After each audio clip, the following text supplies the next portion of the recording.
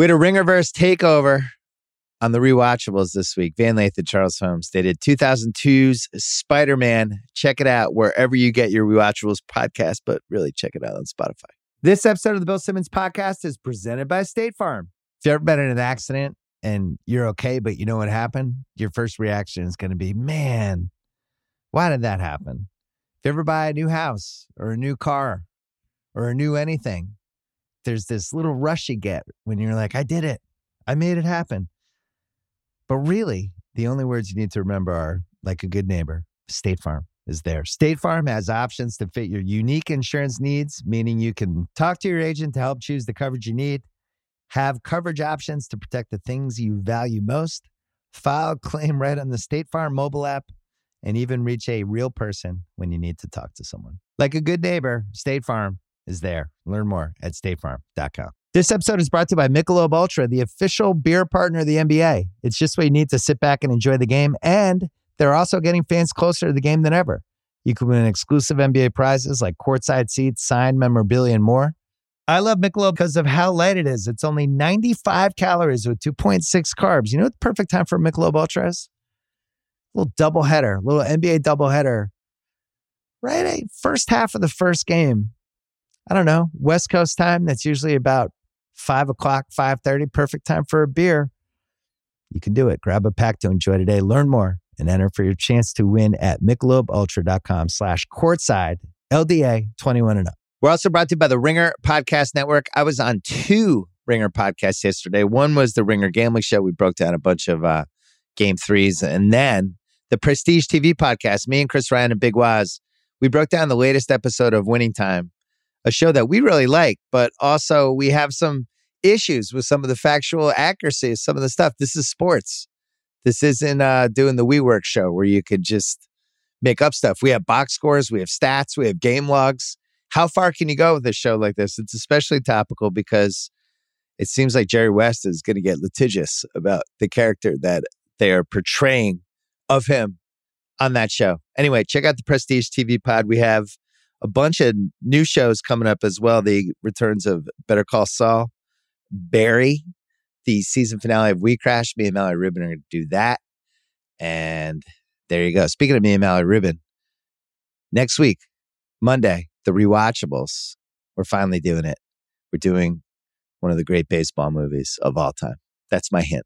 That's my hint for Monday. I have a hint for my Wednesday same game parlay on FanDuel. Every Wednesday, try to nail a same game parlay with better than 4-1 odds.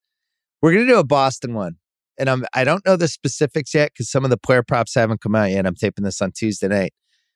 But we're going to tie in Celtics-Nets game 2 with the Red Sox-Blue Jays series. The Red Sox somehow won again tonight.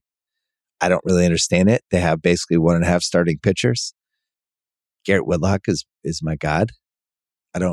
My god of 2022. Every time he pitches, good things seem to happen. He's the MVP of the team so far. But yeah, there's going to be a Boston parlay. Coming up on this podcast, Rob Mahoney and I are going to be reacting. It's later Tuesday night. We're going to be reacting to the 3 Tuesday night games.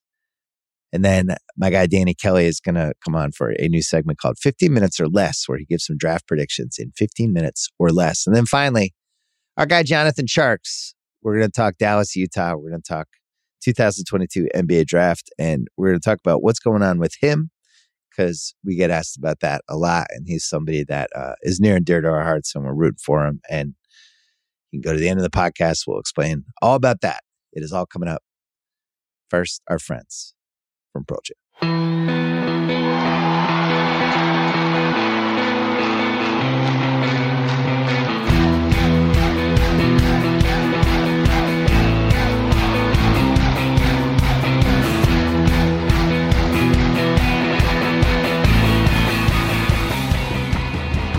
All right, we're taping this part of the podcast.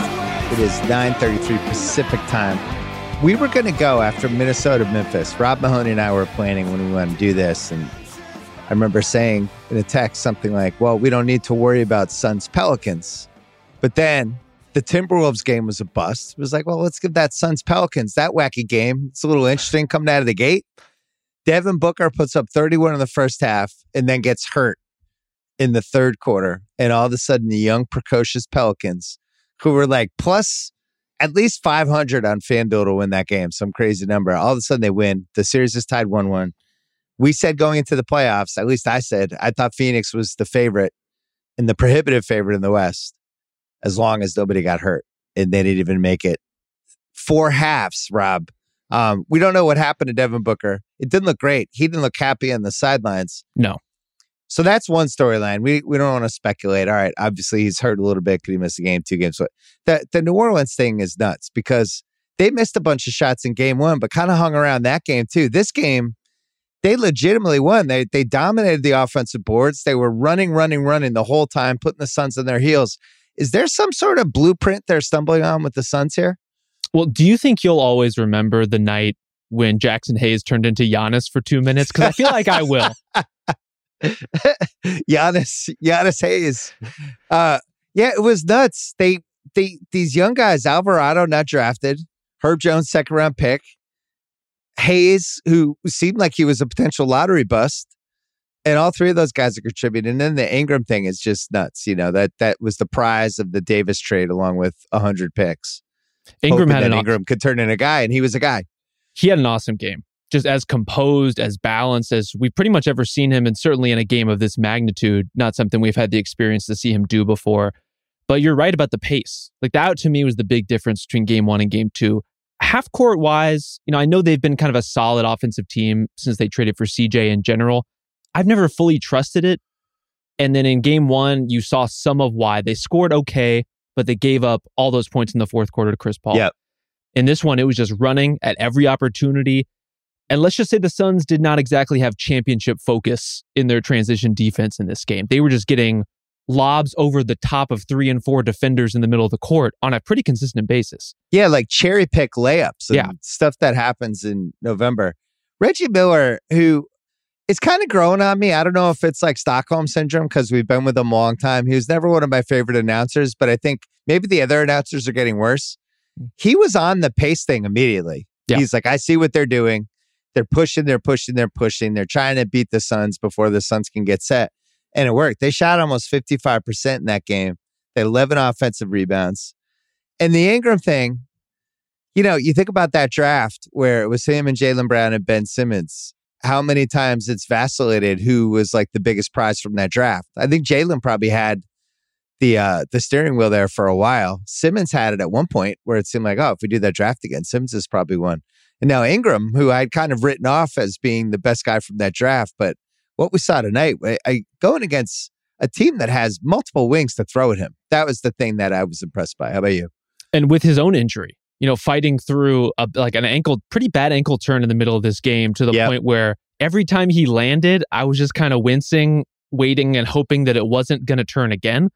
And it didn't. It held up. And he was taking tough turnaround fadeaways. He was going in the lane. He did not let any of that stop him from being as aggressive as he needed to be and as dynamic as he needed to be. This was the full, not quite the point forward we saw at times during the season, but as a facilitator, as a playmaker, connecting dots off the ball, just a really sharp game from him.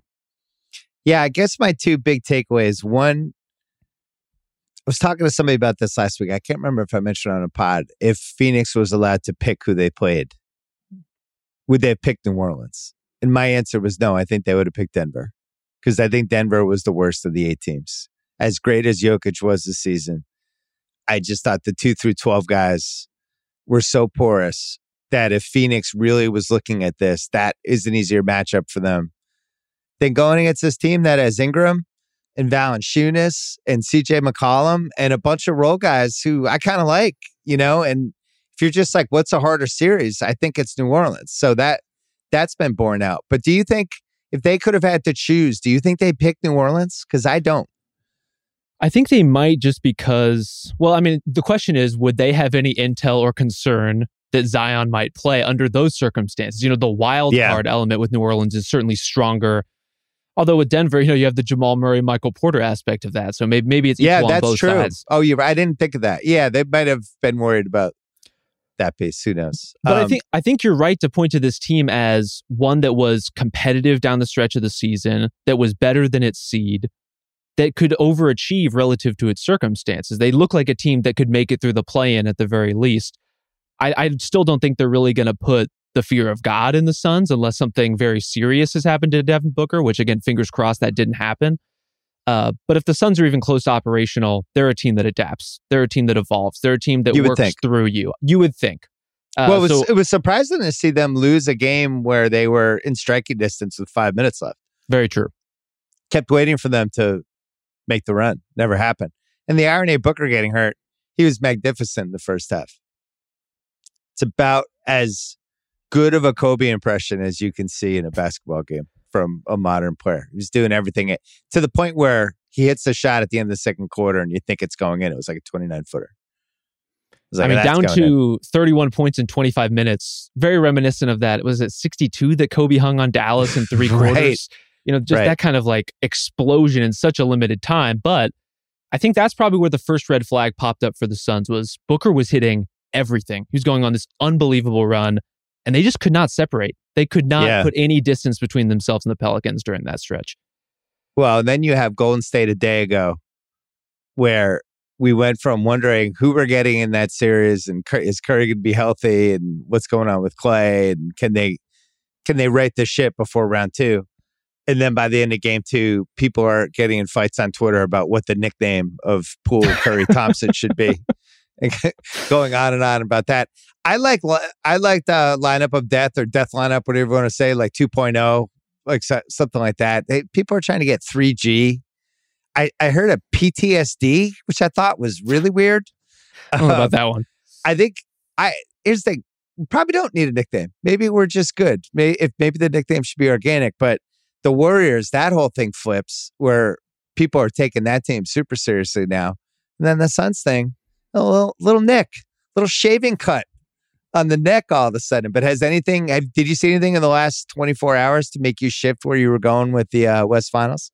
I think I would still pick Phoenix to make it, but I'm certainly a little more bullish on Golden State than I was. I would say I was on, I'll believe it when I see it, a little more skeptical side of the spectrum when it came to the Warriors in general, just because of their health. But this version of Steph that's just, a plus minus machine in whatever minutes he gets off the bench, apparently. The engine of that offense looks completely healthy and functional. And Jordan Poole is the greatest basketball player I've ever seen play. So that combination of things seems to be working out pretty well in terms of Golden State being, angling for a trip to the West Finals. But as you alluded to, this Denver team is a total mess. They're getting no help from any of the supporting cast whatsoever. Jokic is completely overwhelmed with Draymond Green's defense. They've just been completely stifled and exploited on both sides of the ball. I'm not sure this is the best litmus test for who the Warriors are under pressure. They certainly are. It's certainly a great display of who they can be. But I will believe that version of the Warriors can show up against Mikal Bridges and Chris Paul and Devin Booker gumming up the works of what they're trying to do. I'll believe that when I see it. Well, on FanDuel, the Suns have dropped to 3-1 to win the finals, and the Warriors are up to plus 340. Now, earlier today, the Warriors were 5-1, and the Suns were, I think, like plus 240. So the Booker injury has affected that. I'm with you. Jordan Poole might be the best player of all time. I thought it was Michael Jordan. I'm starting to switch. You're in the Bay. I mean, this guy was in the G League last year. That was the main reason I voted for him for most improved. He got my number 1 vote. And my thing is, if you were in the G League last year and now there's finals MVP odds on you a year later, I have to consider you for most improved. But was there any sign of this last year? When did you start to believe this was a real thing with him? Well, I mean, it's come in stages, right? There were signs that he could be a productive NBA player after some stints against lesser competition, against, being plugged into lineups that were injured and depleted. There were those signs. And then this is a whole different thing. I mean, he's gone through a whole journey this season in terms of when should he play? What lineup should we put him in? To all of a sudden now Draymond Green is saying from the podium, this guy's going to have to start. Like he's too good to mess around with this too much.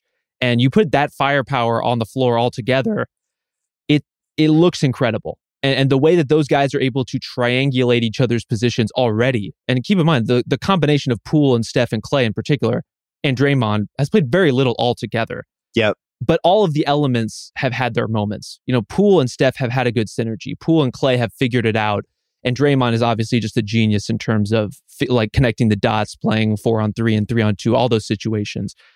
They look terrifying when they're against a team like the Nuggets. And I hope that that's the level of competition they can reach on a consistent basis. It will be a little different when they play Memphis in round 2, assuming Memphis is going to be there. Yeah. I saw a lot of stuff. I was flying yesterday. I was watching all the games on JetBlue, which was really fun. I flew back from Boston, and the times were perfect where I got to watch every minute of all the games. But I had to flip back and forth at a couple points. But, I was on Twitter because I was bored watching the games, and a lot of people were doing this whole thing with Poole about that guy's getting the bag. Got to take care of him. I don't mean to throw water on this, but the move for them is to roll it over and do what the Suns did with Ayton, I think, and just play him. He's $3.9 million next year. They're at $175 million next year, even before you fill in minimums and first round picks, stuff like that. I would not give him the extension. They have a Wiggins final year, which is I think 32, 33 million. They've got to figure out the Wiseman thing. And I just don't know why they would all of a sudden commit to all this money on Poole if they don't have to. He's one of the biggest assets in the league next year. If I were them, I would be thinking about how do I get rid of Wiggins, maybe tie Wiseman to it, and either bring back an impact guy or a role guy or whatever, but try to cut some salary because I know I have to pay Poole down the road. They have Klay for 40 and 43 the next 2 years. They have Draymond coming up for an extension that they're going to have to pay up for him too. So my point is, it's going to get really complicated for them. The way it is now is kind of nice. The Poole is still you don't have to worry about him yet. Kuminga is a rookie. But I think it's about to get complicated. Big picture, ceiling standpoint, you think Poole even getting better, Klay with his sea legs under him a year from now, and then Kuminga in the Wiggins spot. If Kuminga can make a jump from year 1 to year 2, which is usually how it happens in basketball, now we're really talking about a lineup of death. Yeah, and the money thing is inevitable. I mean, Jordan Poole is going to get a giant bag. We can debate over the degrees and the timing and all that stuff, but so long as we're spending Joe Lacob's money, this is a team that is capped out beyond recognition, that does not have any sense of real flexibility. So why not at this point? If he is a guy who is a part of your long-term core and he's shown every indication he should be that, maybe you just take care of it. Maybe you just get that thing done. Maybe you do. I mean, this is a team that gave Klay Thompson $190 million 2 weeks after he tore his ACL. I'm not sure. I'm not sure they're hesitant with throwing bags around, but. Well, they're also a team that has talked about, at least Joe Lacob has talked about, wanting to contend in perpetuity, forever, to basically extend eras one into the next and just be great forever. And this is the way you do that. James Wiseman is going to be whatever he is. Jonathan Kuminga is going to be whoever he ends up being, which I think both you and I are pretty high on what his potential could be. Yeah. But Poole's, he's far along. He is a playoff level contributor right now, no questions asked. And honestly, more dynamic off the dribble than pretty much any non-Kevin Durant teammate Steph has ever had. Yeah, I felt like Russillo and I had multiple conversations during this season about Poole, trying to figure out what's going on here. How is this? It doesn't feel like a hot streak anymore. And then by March, you just kind of accepted it. All right, they struck oil with this kid. It's going to be fun to watch. There's a weird Klay dynamic, and please don't aggregate me. Just something I've noticed. He was on the sidelines for 2 years. It's a tough for an ego thing, right? You're playing, you want I thought when he was talked about being snubbed with the NBA 75, I thought that was not a great sign. That was very un-Klay-like. The best thing about Klay was the ultimate teammate. Even in games, didn't need a lot of touches, was just so additive in all of these different ways. And the one thing I've noticed since he's come back is there are these moments where they're either trying to get him going or he's trying to get himself going. What he hasn't found yet is that kind of Klay, I'm here to help, I'm additive. I'm not here to bother anyone, but I'm going to end up with 23. And it doesn't feel like he's found that balance yet. And I wonder what the Poole thing does to that, where you have this other guy who's even more dynamic than he is, and how he handles that as this playoffs are going on, as he's getting his sea legs, as he's trying to figure out who he is defensively, because I don't think he's where he used to be defensively, at least so far. It could come back. But what do you see from Clay in compared to, as we look at this whole weird Warriors stew that we're watching? My read on it would be that Poole relieves some of that pressure. That Clay can be a little bit more on his own time. And there are frustrations that come with that, as you alluded to. Coming back from injury, wanting to be your best possible basketball self. All that stuff is totally understandable. I mean, Clay, that is a dude who lives for these kinds of moments, to deliver in huge games, to be there for his team when it matters most. And he's going to have those opportunities. But if he's not great, if the crowd is gasping on his threes and they're just not going on a particular night, like a 1 for 7, 1 for 8 3-point shooting kind of night, it works a little better when your team is still up 18 points because Jordan Poole is going crazy. Right. So I think from that aspect, things will be a little bit healthier in the dynamic there, just in terms of what's asked and expected of Clay at this point in his career, post-injury, still trying to rediscover who he can be as a two-way player. I'm with you on the defense. It's not there yet. I've been more optimistic about his offense lately, and he had some great great games at the end of the regular season. And in this one, I mean, looked pretty much like Clay, popping into his spots. He wasn't quite moving as dynamically as he usually would, but the accuracy is there. The threat projection is there in terms of what he does to defense. The quick release is still there. And absolutely. He'll have that when he's 70. I just like Splash Brothers for them. Just add Poole. Poole just joins the group. Why not? Still the Splash Brothers. We just got one more. We saw another great effort today, Jimmy Butler. In an Atlanta with that, it was predictably pretty frisky, that Atlanta team. I just think they feel like they're one guy short on the front line. And Hunter got into foul trouble, which wasn't helping them. But Butler was on one. And he doesn't get like that very often, but when he gets like that, you can feel it pretty, feel it pretty soon when it's happening. And he just had it, and he had it going. And that was the best I've seen him offensively. It's funny, a month ago, we were wondering, is this team imploding? What's going on? And now everything seems hunky-dory. But what'd you see from that performance in Miami in general?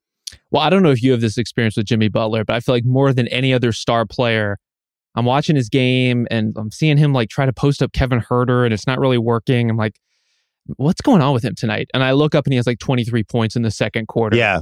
He's just kind of ground him out. He's just, getting out in transition, getting out on the break. I would say in terms of his performance and, kind of taking a temperature check on the Hawks, Jimmy Butler had a concerning number of dunks in this game. Yeah. For a guy who, that's not really what he does. He wants to bait you into fouls. He wants to, do his turnaround jumper. But the dunks to me are representative of bad turnovers, complete breakdowns in half-court defense, and just, again, really sloppy transition play, which is apparently the theme of the day. Yeah. And Jimmy was just getting out in those situations for all kinds of easy scores. And if you are giving that stuff to the Heat, they're going to kill you. It's just the way a series is going to go. You have to cut off the water on all the easiest possible points with them. We talked about it. I did Ringer Gambling Show today, and we were talking about the Hawks. And, there's a world where the Cavs just win that playing game and we don't see the Hawks again. There were multiple times in that game where they're up 12, they're up 14. They couldn't get a call. They had a half-hour stretch where they just couldn't get a call ever. Everything went against them. And then Trey got hot, and they didn't double him, and all of a sudden they were losing, and the game was over. Atlanta's a 9 seed. They played today. They had Bogdanovich, 28 minutes. He had 29 points. He was 12 for 18. And it was the kind of game that when he plays like that and Trey's okay, which he was, that should be a win. It doesn't, but not only was it not a win, they lost by 10 and they got destroyed. And as you mentioned, it was a layup line and it was just too easy. And it's starting to feel like, I don't think they're going to get Capella back in time. They were trying to go small to try to, I don't see it. I was trying to figure out what could be the sweep.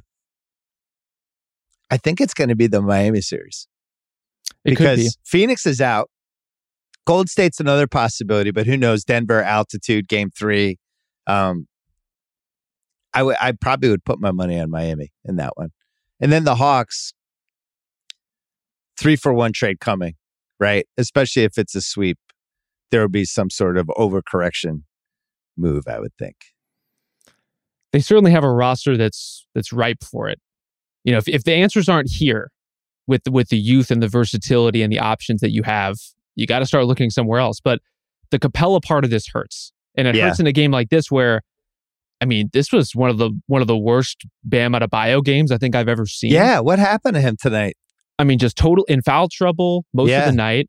And then when he did get opportunities, struggled to score against smaller guys, which is kind of the nightmare scenario for Bam. Obviously, he's incredibly versatile defensively, can switch, can cover everybody, but he has to be able to exploit smaller players when they get mismatched on him. And he just, I don't know if he was just worried about picking up charges or what it was, looked totally out of his element. Bad turnovers, wasn't able to kind of work as the hub of the offense either. Just awful. And so then you have Miami going super small. And my brain is going, how does this game look differently if Clint Capella is out there pulling down 18 rebounds in this game? How does that change the dynamic of what they have? Every lob that Trae Young tried to throw to post-injury John Collins that went a foot over his head, right, is that a Clint Capella dunk instead? And how does that change the outlook of this game? I can't help but wonder that with this. You know what else I couldn't help but wonder is why Sacramento let Bogdanovich go for nothing. It's another thing. Anytime he goes off in a playoff game, it just kind of has to be brought up. The gift that keeps on giving, podcast-wise. Well, I think Sacramento has really locked down the most incompetent franchise the last 15 years. All these other ones have had moments. Like even Minnesota, who we're about to talk about, they hit a couple picks. Like they made the playoffs. They had a winning record this year. Charlotte, like they were at least made the play-in game. They have LaMelo. They have somebody to put on a poster. Like Sacramento. Jesus. Memphis, Minnesota. So I guess what the Memphis series is basically going to come down to is Jaren Jackson going to stay on the floor or not? Because Memphis made instead of waiting, 20 playoff games like Scott Brooks would have in 2014 before realizing it's not the series for Steven Adams, maybe not the playoffs for Steven Adams.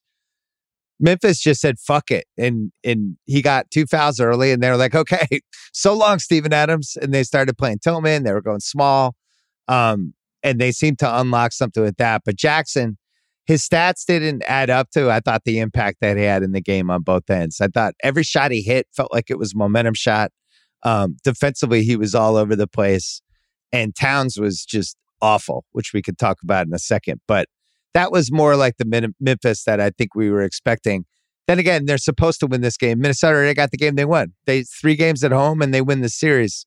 Any big takeaways from that game for you? Well, I am glad that order has been restored to the universe because I don't know about you. I'm just getting used to the idea that the Wolves are good. So the idea that they would have been 2-0 great, putting the Grizzlies on the ropes, I wasn't quite ready for that kind of development. So it's good to see Memphis back kind of in its element, playing how they play. It was kind of all the bench. It was the bench. It was the transition game. The offensive rebounds, they'll still have to kind of figure out how effective they can be on the offensive glass, but they had some big ones. Jaren Jackson Jr. had maybe the dunk of the playoffs so far on a putback. Incredible stuff from him. But I do agree that him just seeing some threes go down felt big in terms of how the Grizzlies are covered, in terms of his confidence and his teammates' confidence in those situations. Jaren Jackson Jr. has to hit shots. And he may not have to hit them to win this series, but if the Grizzlies are going to go anywhere meaningful, he has to be able to space the floor. He has to be reliable from 3. That's not really been the case this season, although historically we've seen him do it in previous ones. I mean, this is where I go to with stuff like this. When he shoots a 3, do you think it's going in? His form feels very rushed to me every time I see it. So I never think it's going in. Whereas Naz Reid is like Klay Thompson circa 2016. It's like, just run that guy off picks. Set him up from 25. Unreal. On the Minnesota thing, I just have to say this. Edwards, who didn't have a very good game, but I loved his spirit. Edwards is, I treat like my kids now. I'm just, even when he has a bad game, I'm like, yeah, but you see the third quarter, I loved his competitiveness. I loved how hard he was trying to bring them back, even though that game was pretty much over. He was really into it down the stretch. I just thought that was such a garbage Towns game. He's just such a disappointing player sometimes. And I put it this way, I do not have any Karl Anthony Towns stock. I have some Alvarado stock I've been able to, been able to put in the market and have some fun with. But Towns, just a typical shit game from him. 5 fouls. 3 of them were idiotic. Super slow, complaining. Jackson was just kind of out hustling him. And, between him and Russell, who I guess, can someone tell him the series started? between those two, it was like, oh man, I'm so stupid thinking this was, Minnesota potentially winning this. Both of those guys kind of rolled over in the game. I was disappointed. It feels like bad news that Memphis has kind of pulled the plug on the Adams thing, because Towns can drive right past him on the perimeter. Memphis seems like they want to guard Towns one-on-one as much as they possibly can. That was not working with Steven Adams, but it was with Kyle Anderson. It was with Xavier Tillman. Maybe you just start one of those guys. Maybe you start Tillman so you can keep Anderson coming off the bench with that all-bench lineup that works pretty well for 21 them. minutes. We were calling for him on Sunday night. 21 minutes for Tillman. Both were huge. And Tillman he's exactly that combination of strength to a degree where he's just not going to give up a spot. He's not going to give up a step. Towns can't just kind of push through him in the way that he can. Yeah. Bless him, Brandon Clark, who's a little bit wispy in terms of, covering bigger guys, like when they try to drive on him. That's just the reality of playing with that body type. But Tillman is tough to score on. And he's been a guy who's been in and out of the rotation over the last couple of years for Memphis for a variety of reasons, but it's just such a solid defender. It's cool to see him find a place in a series like this, kind of as an anti-Towns specialist. I am a fan, and I was waiting for them to play him, and they finally threw him in, and I was excited, and then good things seemed to happen, so I felt vindicated. Listen, this is set up for Towns. He's at the right age where he should have a good playoff series experience if he's good. The kind of what we saw from Ingram today. 3 home games. Crowd's going to be nuts. They seem to be healthy. This is set up. And Edwards, who can still have these moments where for about 3 minutes you think he's the next Michael Jordan, and they have or the next Jordan Poole, Yeah, or the next Jordan Poole. Somebody named Jordan. Before we go, Brooklyn Celtics, anything you're expecting tomorrow night, game 3 or game 2? Oh, good question. I don't know. I honestly have no idea what to expect from that series. There's not a lot of matchup play that can be done unless you're just exploiting Brooklyn's smaller defenders. So I'm not sure what the evolution of that series looks like, but I'm fascinated to find out. I mean, that was as turbulent as eventful. The Drummond thing would be the one thing where I wonder if they punt on him the same way Memphis punted on Adams today. Oh, you think altogether just excise him from the rotation? Yeah, do you play him for 4 minutes and then we just don't see him again? That wouldn't surprise me, because that small lineup, I thought the Celtics had trouble with no matter who the combination was. That is when it seemed like Brooklyn would get going. So you think we'll see more Drummond? I mean, I wouldn't expect him to be totally gone. And some of it is as simple as when you put these small lineups in front of teams like the Celtics for too long, they find very easy ways to, say, for example, get Jaylen Brown critical layups at moments of the game. Right. It's just terrifying when you have wings that are that big and physical that, Seth Curry can't do anything with that guy. Goran Dragic can't do anything with those guys. And so you're really asking a lot of Bruce Brown in those situations to play 6 inches above his head to body up some of the best wing scorers that are in the NBA. Do you think that was the East Finals? What you watched game 1 and what we're going to get more games of? Does this feel like whoever wins this series is going to be there in June kind of thing to you, or is it too early to say that? I'm still thinking Milwaukee makes it. Okay. All right. I want to see how Milwaukee handles the Chicago thing if they get a little distance from a Chicago team that, I think without Lonzo is pretty beatable. And then we saw playoff DeRozan came back. Unfortunately, that was sad. But it was a much closer game than I would have expected given that matchup. Much closer game. How is that game close when DeRozan's 6 for 25? Why are they sweating that out when they have a healthy team? I'm still not 100% sold in their wings, but from what I saw on Sunday, I can't get out of my head that it's hard for me to imagine another team in the East playing at that level. And yet Giannis, just putting him over here. Yep. So who knows? All right. Rob Mahoney, you're going to be on the Ringer NBA show tomorrow, talking about a lot of these subplots. And then you writing anything this week? Yeah, I got a thing coming out this week. So just, take a look at theringer.com for all of our great coverage. Yeah, every day we got something. All right, good to see you. Thanks, Bill. This episode is brought to you by Taco Bell. If you're anything like me during a busy day at work, I need lunch that is just as fresh as it is delicious and easy. And the all-new Cantina Chicken menu from Taco Bell is exactly that, made with high-quality ingredients like seasoned, slow-roasted chicken, pico de gallo, shredded purple cabbage, and avocado verde salsa sauce. The new Cantina Chicken Tacos, burrito, and quesadilla are the perfect daytime choice. Try the new Cantina chicken menu at Taco Bell now. All right, this is a new segment I'm starting on the podcast. It's called 15 Minutes or Less. We have so many good Ringer people. I just want to bring them on and they could just spout knowledge for 15 minutes. So we're starting the clock right now. Danny Kelly is here, the hardest working man in show business. He is on multiple Ringer pods. He is the mainstay of our Ringer draft guide. The draft is Thursday night. Before I'm going to ask you for 5 predictions. We got to get done in 15 minutes or less. Hutchinson, number 1 on FanDuel, minus 185 for first pick. Are you okay with that? Yeah. Yeah, okay. I think I am. I mean, he to me is the safest player in the draft.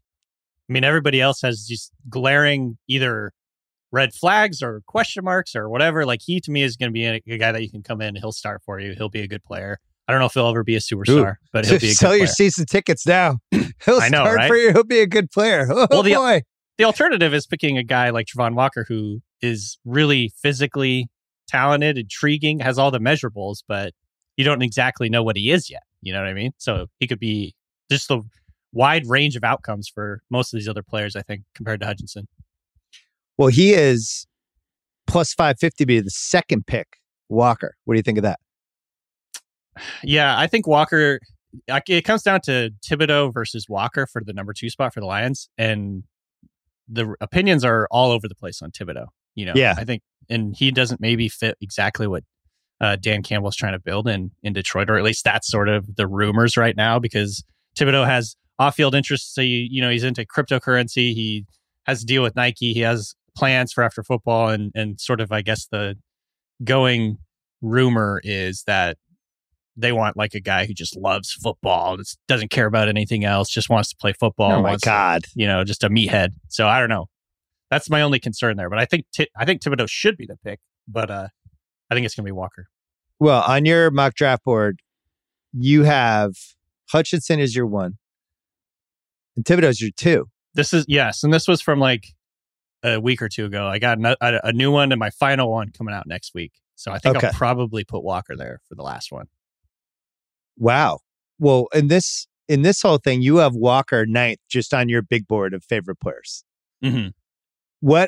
So if he goes 2, but he's 9th, that's usually a bad sign. If you look at, you're pretty good at this stuff. If I'm taking a top 2 pick of somebody that you have 9th, that would make me nervous if I was an NFL team. Right. But I think that's like a good encapsulation of like this whole draft. And Walker and another guy, Jermaine Johnson, another pass rusher from Florida State, like both of these guys have been really pushed up in the post-draft or the post-season process, the combine, the Senior Bowl, you know, all this stuff where teams start to really fall in love with the traits and the size and the speed and all that. But with Walker in particular from Georgia, he has basically the look of a superstar pass rusher, but he didn't really do that at Georgia. His stats and his pressure numbers and everything aren't what you'd expect to be wouldn't expect our first pick overall to be, certainly not the second pick either, and more just like, I think like in that range where you're taking a chance on a guy, what he's going to turn into, and in terms of his potential, his athletic potential, but he hasn't been that guy yet. Like, they didn't really ask him to just pin his ears back and rush the passer at Georgia, and so he hasn't really done it, is kind of the thing. You see the flashes, but it's still a projection. So that's why it makes me a little bit nervous. I do think he will be good, but like it's just more of a risk. Kyle, turn the camera. Here's my take on the 2022 NFL draft. F-. It just sucks. I know we've been able to get content out of it, but this is like a 1 out of 10 draft from a fun entertainment standpoint. The quarterbacks stink. Yeah. We don't even know who the number 1 guy is. There's not like the 2 or 3 awesome dudes. We don't have the Lamar Jackson huge argument that turns into these polarizing camps of what he's going to be.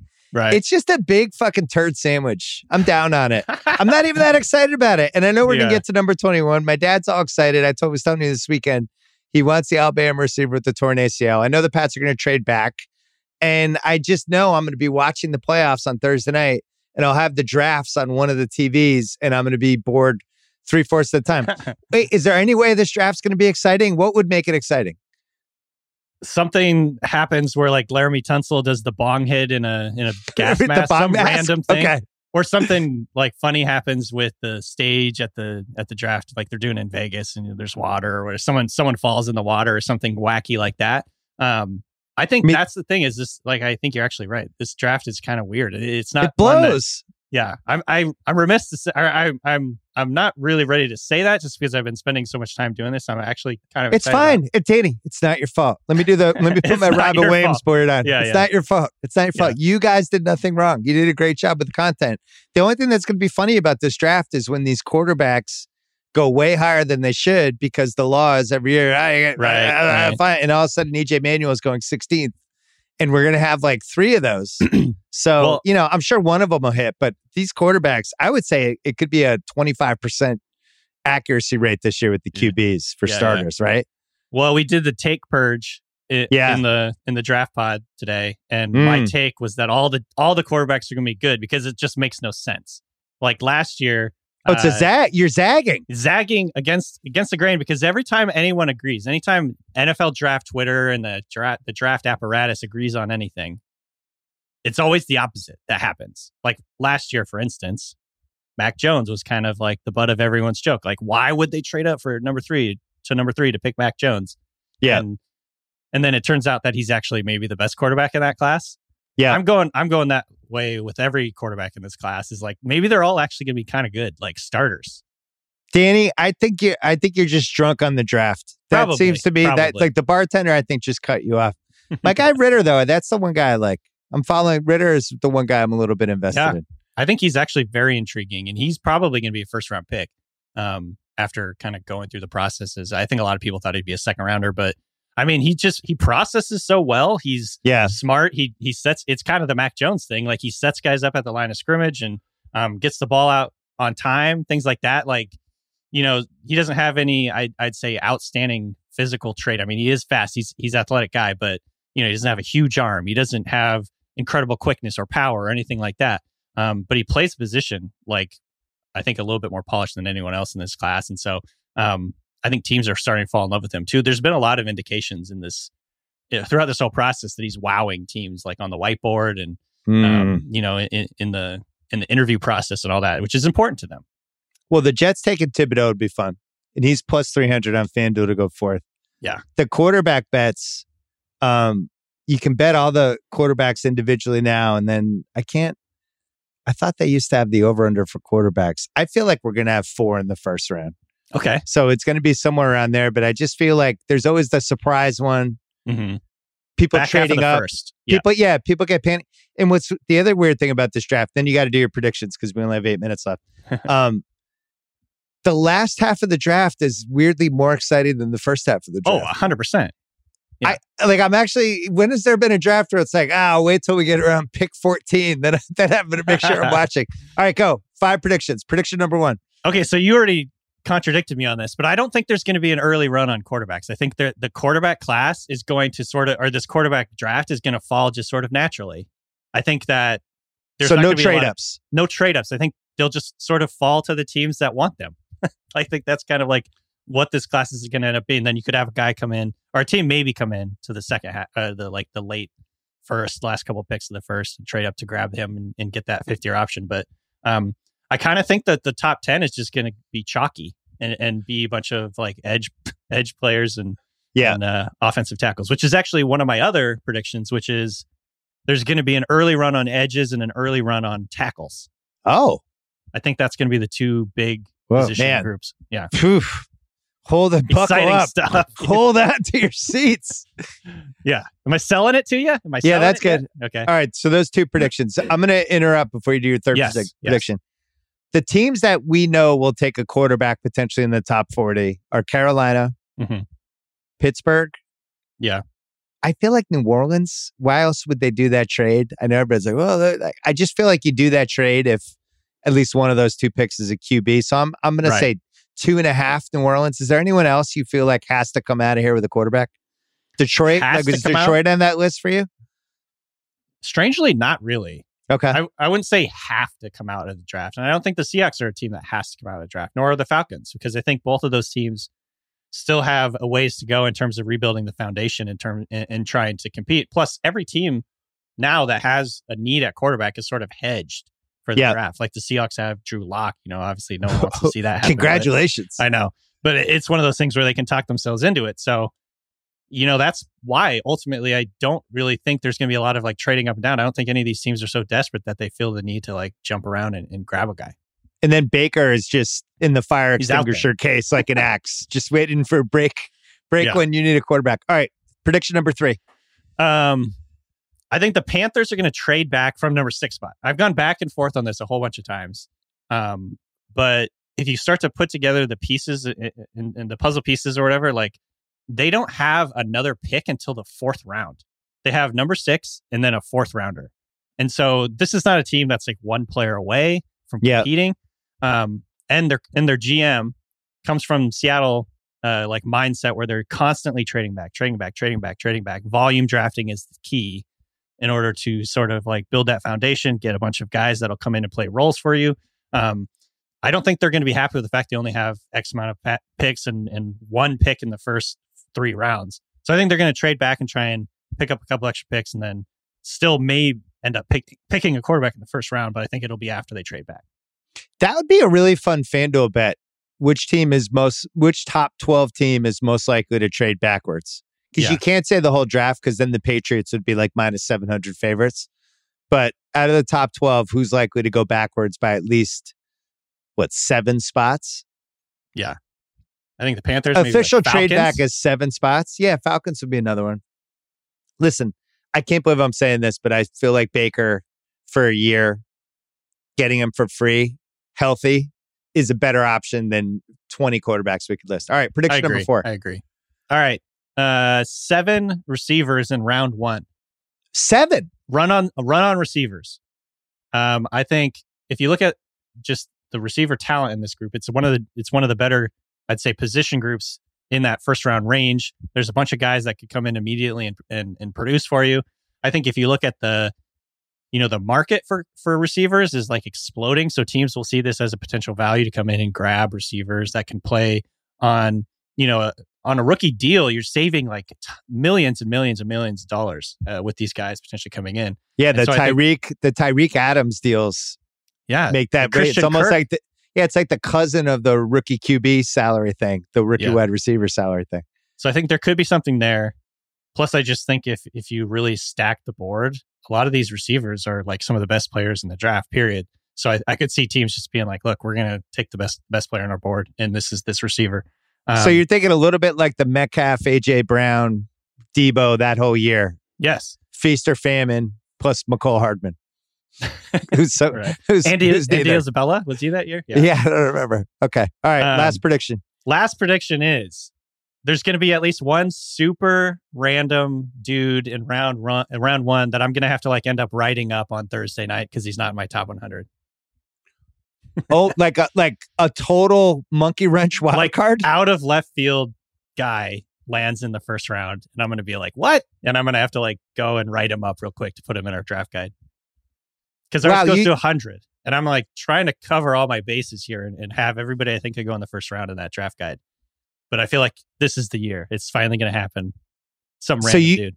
So you feel like 20 to 120, like player number 20 to player number 120, there actually might not be like the same kind of separation as always. I think this is especially the year where that's the case. There's just this massive plateau. There's not really any top blue chip guys in this class. Yeah. There's just like you said, 120 players that could be, late first rounders or whatever it is. There's just such a huge plateau there. And I had a really hard time narrowing my top 100 down because of that reason. Like there's probably going to be some random offensive tackle that sneaks into the first round. That's not on my list. My God. I hope it's not to the Patriots. It sounds like Belichick's dream draft. All right. We have 40 seconds left. What do you want to Seattle to do? What's your dream Seattle scenario? My dream scenario is either Derek Stingley, the corner from LSU, or somehow Kayvon Thibodeau falls to number 9 and they scoop him up right there. Wow, you think he could fall past the Jets? I think the Jets fans would go nuts if they didn't take him. I've gone back and forth on it this entire draft period because there's a lot of like smoke around Thibodeau. The team's not liking Thibodeau as much as like quote unquote draft media does. And so I think that there's this chance that he falls a little bit. Okay. I guess, and then, so if it wasn't Thibodeau or Stingley, just one of the tackles. Boring, I know, but one of the tackles. The Seahawks don't have any tackles, Bill. So, or you have a lot of things. Need a tackle. Right. Yeah. That was it. 15 minutes or less with Danny Kelly. You can hear him on the Ringer Draft Show, and then on Thursday night as well. And you'll be updating live as the draft's going on. Oh yeah, we're going to be doing all kinds of stuff. Yep. Have some coffee because I think it's going to be a boring draft. Good to see you, Danny Kelly. You too. This episode is brought to you by Vrbo. You know, it is already stressful enough to deal with airports, delayed flights, bad weather. You want your actual where you're staying experience to be perfect, to be lights out. You don't want to have to worry about anything. When you book a vacation rental, you want to know exactly what you're paying ahead of time. The stress of getting hit with unexpected cleaning fees after your stay, that can immediately cancel out all the great time you just spent unwinding. Thankfully, when you book with Vrbo, you can see the total price upfront. There are no unpleasant surprises, and the savings do not stop there, my friends. When you book with Vrbo, you earn 2% cash back toward your next vacation through the One Key Rewards program, letting your money do the work for you while you've got your feet up. So while other vacation rentals can feel like a roll of the dice, relax, knowing you booked a Vrbo. Book your next private vacation rental in the Vrbo app. All right, we're taping this part of the podcast. It is 11:30 a.m. So we're more reacting to last night's games and looking big picture. Our friend Jonathan Tjarks is here from The Ringer. First of all, it's awesome to see you. I know you were at both Dallas games. What was that like to see some playoff basketball in person? Oh, thanks for having me on. It was fun. Especially game 2, the crowd was actually into it. It was funny. Game 1 was like the first game on Saturday morning. And of course, the Dallas crowd shows up at halftime, basically. Right. Everyone's getting their pregame brunch and whatnot. But the game last night, I was like, okay, this is the juice. Everyone's into it. The stands are going crazy. And you're like, this is what you remember. This is what you miss. So they did the classic spread Utah out, try to use Gobert against the Jazz. They did the whole game plan perfectly, and it worked. But it also helped that Jalen Brunson had an out-of-body experience, and everybody was talking about, my God, he's going to get paid. I thought he was getting paid anyway. I think we both thought he was a very good player. What is different about when Luka's not out there? Does it change the way you think about, like, if he went to a different team and he had his own team, he had his own car to drive, is there a higher ceiling with this guy like what we saw last night, or was last night a fluke? I would say last night was more about Utah's kind of inability to guard the ball. I mean, the number that's really wild from game 2, I think Dallas had 3 turnovers all night without their primary ball handler, which just tells you there is just no pressure being put on the ball with Utah. It's just you walk it up, you get whatever you want. They don't have a ton of different guys who can switch on to you. They don't have 1 or 2 good defenders. I would say with Brunson, the main thing is it's a little deceptive in that, okay, this guy's like 6'1" and he's not super fast, but he's a bucket getter. Like, that's really who he is. He's a guy, he loves to get to like 15 feet, use the floaters, put his shoulder into you, and just score. He's a primary score first player. I think if he was running his own show, you would see the numbers I like to look at with a guy like that is, okay, yeah, he's scoring a lot. How many assists are you getting? How many free throws are you getting? To me, that shows like real dominance. And he's not a high assist guy. He's not a high free throw guy. He's a guy who just gets buckets. I think this is the perfect spot for him. Though I would say that being a Dallas guy. Kirk Goldsberry had a couple tweets today about the signature short range shot that Brunson had. And he does that thing where it's like the leading scorers by every zone. Mm-hmm. And Brunson has a specific zone where in front of the basket, it's Giannis. To the right of the basket, it's Mitchell. Right in front of the basket, it's Jokic from like 3 to 6 feet. And then from the other side, it's Brunson. Like that 4 to 7 foot range. Now, there's some wild cards in this list. Like there's a zone that Russ is the number 1 scorer from. PJ Tucker from the right corner is somehow the leading scorer in that. So some of it's situational. But I thought Brunson was a name I did not expect. And the other thing he had was out of 37 guards that took at least 200 shots between 3 and 10 feet, he said Brunson ranked first in efficiency this season, 57.5%, nearly 10 points higher than the NBA average for guards. That backs up the eye test, right? Yeah, Brunson, he's kind of like, he's like an old school pitcher where like remember Jamie Moyer? Yeah. And you're thinking, okay, well, he's going to throw a little faster. It's like, no, I'm actually going to go slower. Right. Like, I'm going to really, like, Brunson's at his best. He's not a fast guy, but he plays into his strengths. And he'll just go even slower towards the basket, throw you up with his changeup. And he just needs a little bit of space to get his shot. It's really, I mean, you can kind of see his dad being an old NBA point guard. Oh, yeah. He kind of has that old school YMCA, like, mid-range game. And the nice thing, like, last night, he hit a couple threes early. He normally doesn't take a ton of threes. Normally, he loves to get to that 10, 15-foot area. Yeah. Well, in game one, the Knicks sent their brain trust. Mysteriously, World Wide West was there. There are a couple other people.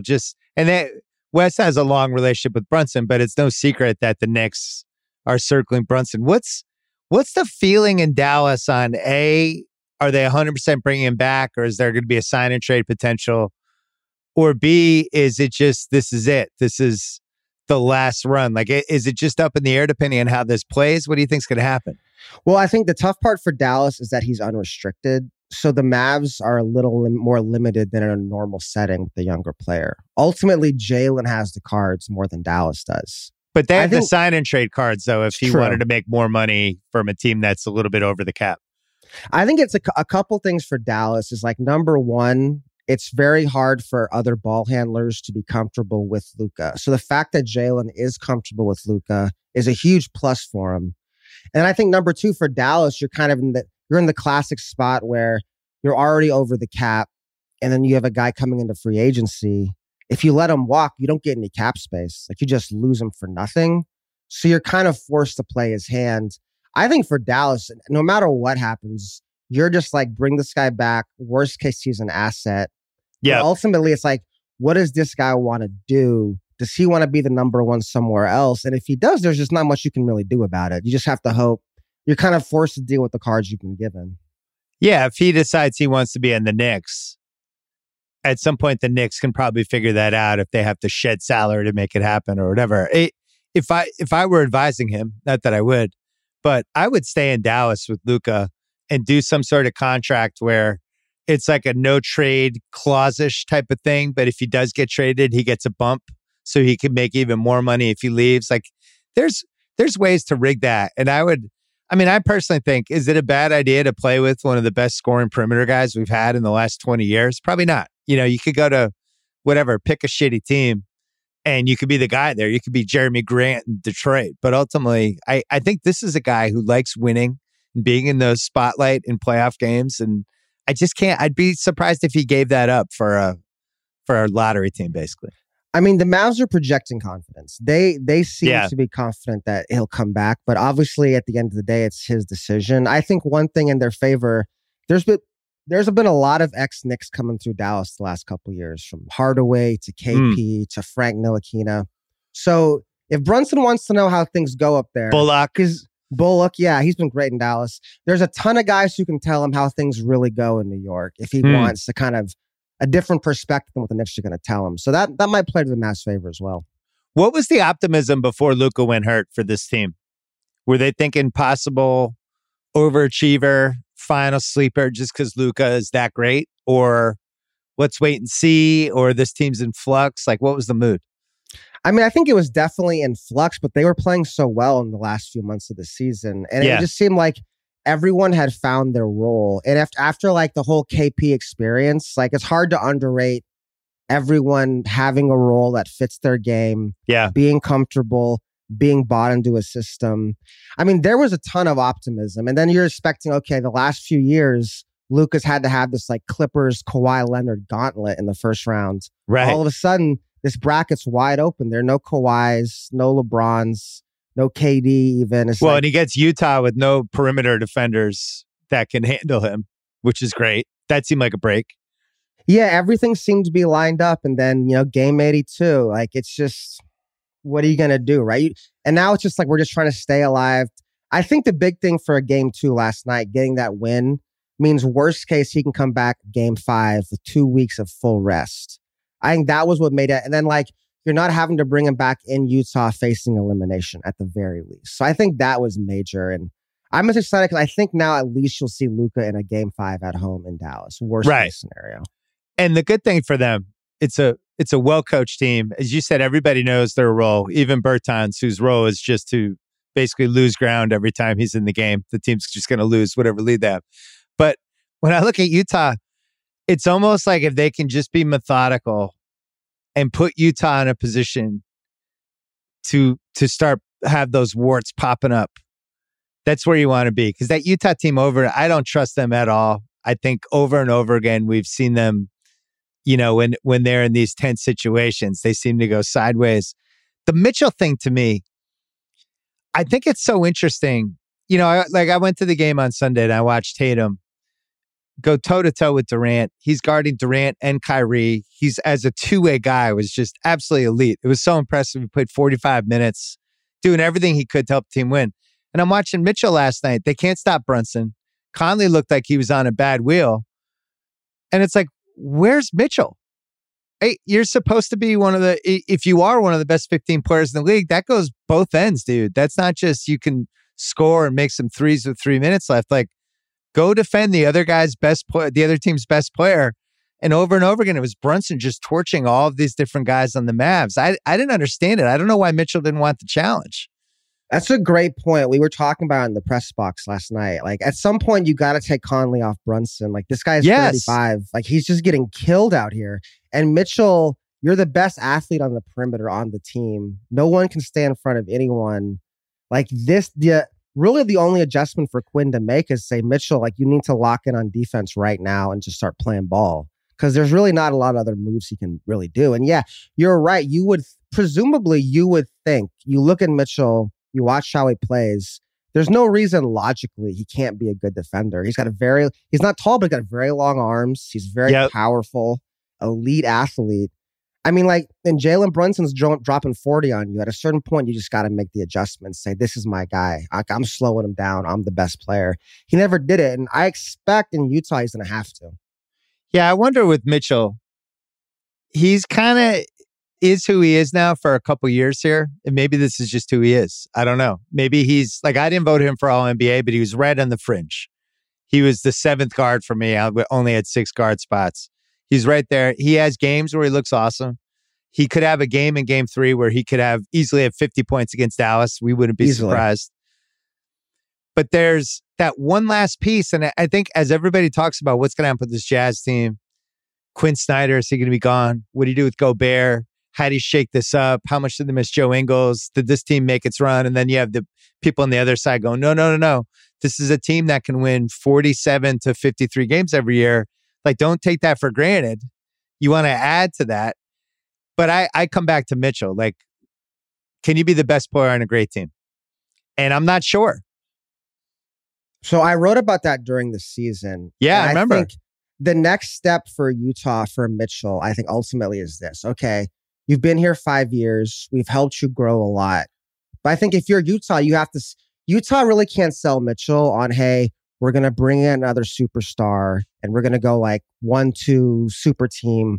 That's just not Utah's. That's not really what they're going to be able to do. What they have to sell them is, if you stay here, we can continue to grow your game, make you a better player.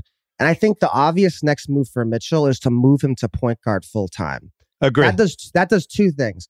One, if he's at point guard full time, okay, automatically your points are going to go up, your assists are going to go up, your numbers are going to go up. And if your numbers go up, that moves you up the awards. It moves you up the rankings. This is important to players. That's the primary. And then secondary, if you move him to point guard, well, now we can put actual size around you. And that's been the issue in Utah for me the last few years. They've had so many like secondary ball handler types, like a Mike Conley, like a Joe Ingles, or they're almost even Clarkson, who needs the ball. Yeah, they're almost like treading wheels for Mitchell, where, hey, we don't trust you to run the offense full time. You just get your numbers. You're part of a system, and it's fine. Like, we have guys who run the offense, control tempo, move the ball, and you just get your numbers. The problem is, it's very hard to have those kind of players, and those players also be great defensively. So you're kind of left with this like catch-22. Like, either you can improve the defense around Mitchell, or you can improve the playmaking and scoring around him. You're probably not going to improve both. Because if you were getting like, Jason Tatum or something, right? Right. So therefore, if Mitchell, to me, like the next step for Utah, if he's going to stay in Utah, it's because he can keep growing his game. They'll say, we've got this great offensive system, great offensive coach. We can put you in a role to increase your statistics and then find better defenders around you. I mean, at the end of the game, you're talking about like last night, they had to play Daniel House in the fourth quarter because they're just getting crushed on the perimeter. It's good to see him. Yeah, this guy was on a 10-day contract a month ago. Yeah. They're like, he's got to play. Always kind of like this guy. Yeah, his stats are basically the same for the last 4 years. I mean, in 2019, he was 24 a game. This year, he's 26 a game. Not a lot of difference. The usage rate is in that like low 30s. And I agree with you. I think at some point, what is he? Is he just that kind of fringe all-NBA guy who can get hot in a couple playoff games? Or is this a guy that should be used like Westbrook, 2017-18 OKC, where he just has the ball all the time? You try to leverage that. I don't really know the answer, but it does feel like this team is at the precipice of something. Like, to me, it's more likely instead of Dallas winning this series, Utah losing this series. If I seesawed it, it would be more like we look back at this series like, wow, I can't believe Utah blew that series over. Wow, I can't believe Dallas took that series. Dallas played great yesterday. And my takeaway was like, wow, I can't believe all the weird shit Utah did. So I don't know where they go. From a Dallas standpoint, if they can somehow survive this, and as you said, get to Game 5 Luka and just claw their way out of that series and get Luka at like 90%, I like a lot of the stuff they do. I don't think that's a fun playoff series for anybody with the shooters that they have and the fact that they have an identity and the superstar at the end of games. I would not want to see them. Yeah, the Jason Kidd's been really good too. I gotta say, like he's passed every test with flying colors. People can learn from their mistakes. Imagine that. Yeah, right. I mean, 2 different coaching stints, but this version of him has been great. I mean, you think like if he had maybe, I don't know what he learned from the Lakers in the LeBron stint, but it was obviously helpful. But if he had done this in Milwaukee, he'd probably still be coaching them, right? Yeah, and then you're right, with Dallas, it's like, it's so weird because right now with the Mavs, it's just about survival. It's just about get to the tomorrow, claw out wins without Luka. And then when you get Luka back, you're saying, we've got a player who can be the best player in each series. And then not only that, the difference this year, we have the player who can be the best player in any series, and we play good defense around him, and we have a number 2 in Brunson. And if you have all those 3 things lined up, it's like, let's just take our chances and see what happens. But obviously now it's just ultimately just about Luka and how he can get back. And it would be heartbreaking for me if he didn't get back this year, but you just never know.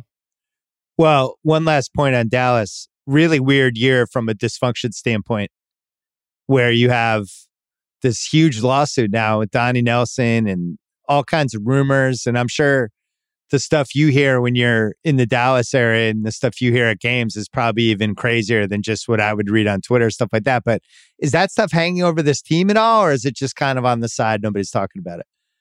I'm hanging over the front office, hanging over ownership. I think on the team level, it's just like, we're just here. The players don't care. Yeah. Nah, they don't even really notice. For the most part. Is that a big story in the Dallas area? I think it's one of those things, given the history of the organization, given the climate we're in, everyone has just got, 10-foot gloves. Everything is being handled so carefully. Yeah. I'm sure you saw our old friend was tweeting last night about it. Yes. No one wants to talk about that, obviously. So it's just like, no one wants to say anything. It's like, we'll let the justice system decide all this because it's so touchy and controversial and no one really wants to go out and allege it all about it. Well, the one thing that jumped out was that they offered him a pretty big settlement that he turned down, Donnie Nelson. They did. A settlement that was large. It was, what was it, like 60, 65 million, something like that?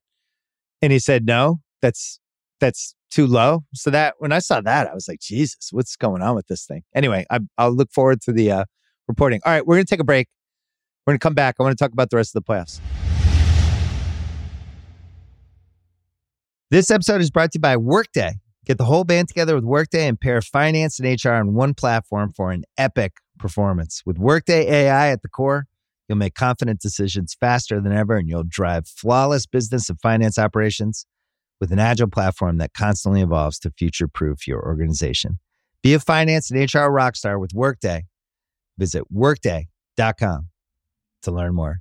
We are supported by Men's Warehouse. When you wear a tailored Men's Warehouse outfit, it makes you feel confident, like you can do anything, whether it's a sharp, well-fitted outfit that makes you want to roll back the ears and dance like no one is watching at a wedding, or a suit that makes you feel like you've got the job before you walk into a job interview. You should definitely give Men's Warehouse a shot, and here's why.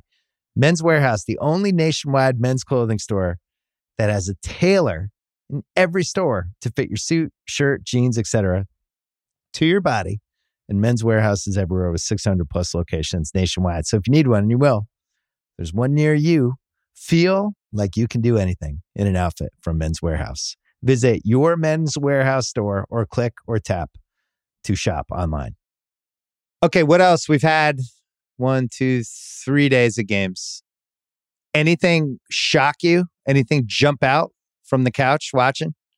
I mean, Celtics Nets. I'm sure you talked about it to death now, but that was by far the best game of the first weekend. It was incredible. There's so many different elements to it. There's such a generational thing going on. I mean, that was awesome. Like that is like, okay, the other series, like I want to stay up on them, but Celtics Nets is the one where it's like, I got to actually clear my calendar. I got to make sure to see this one because that's where all the juice is right now. It feels like for sure. Yeah, Russell and I talked about it right after the game on Sunday, and I'm not sure I made this point hard enough. The Tatum-Durant thing that was going on was so fascinating minute by minute during that game because I think Tatum comes into the league, his first year, goes all the way to the conference finals, goes toe-to-toe with LeBron, had that dunk over LeBron in Game 7, took over for a couple minutes, but for the most part was a pup in that series. Wasn't remotely ready for so much that came with it. And then he had these baby steps as he climbs. I think going to the playing for the America's team, being with these guys probably helped him realize I'm on the level of everybody else I'm going against. And then during the season, same thing. And the guy I saw Sunday was convinced that he was as good as Kevin Durant. And it wasn't like, I'm feeling it today. He was like, I'm as good as this guy. And that was how he approached everything. He guarded him. I think Kevin O'Connor said he guarded him on 37 plays in the game, which is a lot. And then in some of those other plays, he was jumping off Kyrie. But the two-way game that he played, I didn't think it was like an amazing Tatum game. It was really good, but statistically, it was like he could probably do better. But the game that he played, I was just so impressed. And, it's the kind of game that was what made Durant special once upon a time. The ability to score when you needed one. But the ability to, on both ends, to grab extra rebounds if the team needs that, to guard whoever the other team's best forward is, stuff like that. And I don't know, it felt a little, it didn't feel big brother, little brother to me anymore. It felt like more peers. What did you think watching? Yeah, I mean, if you go back and look at it, you look at KD's career, and it's something he's talked about a lot in like various pods, is like these kind of, KD can run point, but he's ultimately a scorer. And these like the big time wing scorers, apex mountain alpha dog guys, it's like they're all about those matchups. To say, it's not even always one-on-one, but it's okay. When we're in a series, I know I can always score. Like I have an unlimited amount of offense. It's like a faucet. I can turn it on to max volume. No matter how many points you score, I can score more than you. And if I'm scoring more than the other team's best scorer, my team, that's my job as a scorer. My team has a chance to win the series. And if you go back historically, KD always wins his matchup. I mean, even against LeBron when they lost, KD was still scoring point for point with LeBron. Kawhi. He was, you're right. In 2012, it was even. And then the one time he last year against Giannis is literally Giannis had to go Game 7 with the full squad overtime. And KD was going point for point for him still. That's where KD's made his mark. And that's what's so exciting to me about this. To me, it's it feels, I've always kind of said at the highest level, it's almost like tennis for these guys. Yeah. And it's Federer, Nadal. And then there was a point in somewhere along the line where it's okay, Djokovic isn't the younger brother. He's just on our level now. And every series is go time. Yeah. And now we'll see KD had a bad game. You've got to I expect him to come back with the heavy artillery this series. He's not going to go down without swinging. And now can Tatum match that? Because that's the other thing too. In the series last year, I think Tatum had 40 points twice, and KD still outscored him in the series because that consistency night after night, 30, 35, 40 points. And that's basketball at its highest level. That's what everyone loves to see. And I just can't wait to see this play out over a series because, yeah, I mean, Tatum, for as great as he's been, this is what puts him in that conversation of top 5.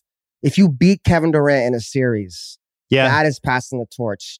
And he's done it once. Let's see it over 7 games. I want to see it happen for, let's just see it happen before we crown him. A series near and dear to your heart, 2011 OKC Dallas. Dirk beats up that whole OKC team, right? And now OKC was the young guns. Here they come. They weren't quite ready to win a series like that. And Dallas, veteran team, they had Kidd, they had Chandler.